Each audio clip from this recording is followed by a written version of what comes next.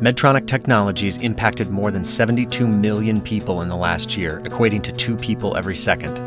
Harnessing the power of technology to take healthcare further, each technology has unique benefits designed to serve patients. The goal of this program is to get closer to the patient and to delve into the challenges and impact each technology has in practice. This is the Medtronic Med-Ed learning experience.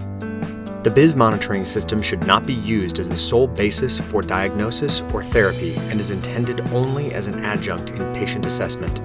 Reliance on BIS system alone for intraoperative anesthetic management is not recommended.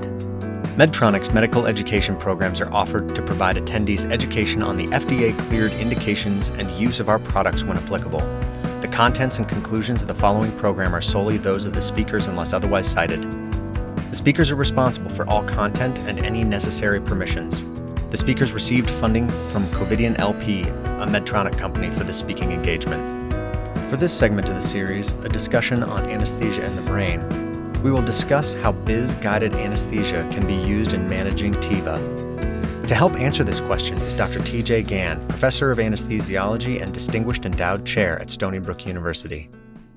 Let's just take a look at the effect of bispectral index on using TIVA in managing our patients.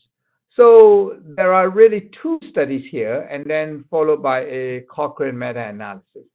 Typically, if you use BIS, you will find that you can reduce the amount of anesthetic, and in this case, propofol, by between 20 to 30%, as shown by the BIS clinical utility study, by the box guy study, and as well as the Cochrane meta-analysis, about 25 to 30% drug reduction. Next. So let me just tell you a little bit about these 2 studies. So the first study is the BIS clinical utility study, where we published a study back in 1997. In fact, was a study that was used for FDA approval, and it is the study design that we randomized about 300 patients, one group where they receive standard of care and where we titrate the anesthetic based on clinical signs, blood pressure, heart rate, and autonomic signs of the patient. The other group where we titrate the anesthetic based on BIS.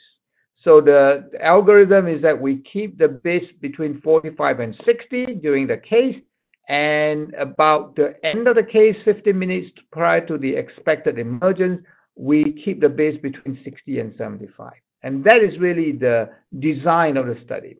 So what do we find? Well, we found that the propofol use was about 23% less, as I showed you earlier. Next, we also found that, this is the other study, where they also basically looked at 120 adult patients for ENT surgery. They have a propofol group, a sevoflurane group. So they, again, within each group, they randomize a group within standard of care, the other group with standard of care and BIS. So they titrate BIS between 40 and 60 in either the propofol group or sevoflurane group. So very similar study design.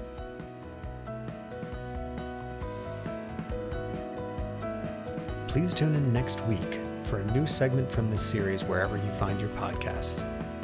This is the Medtronic Med-Ed learning experience. Thank you for listening.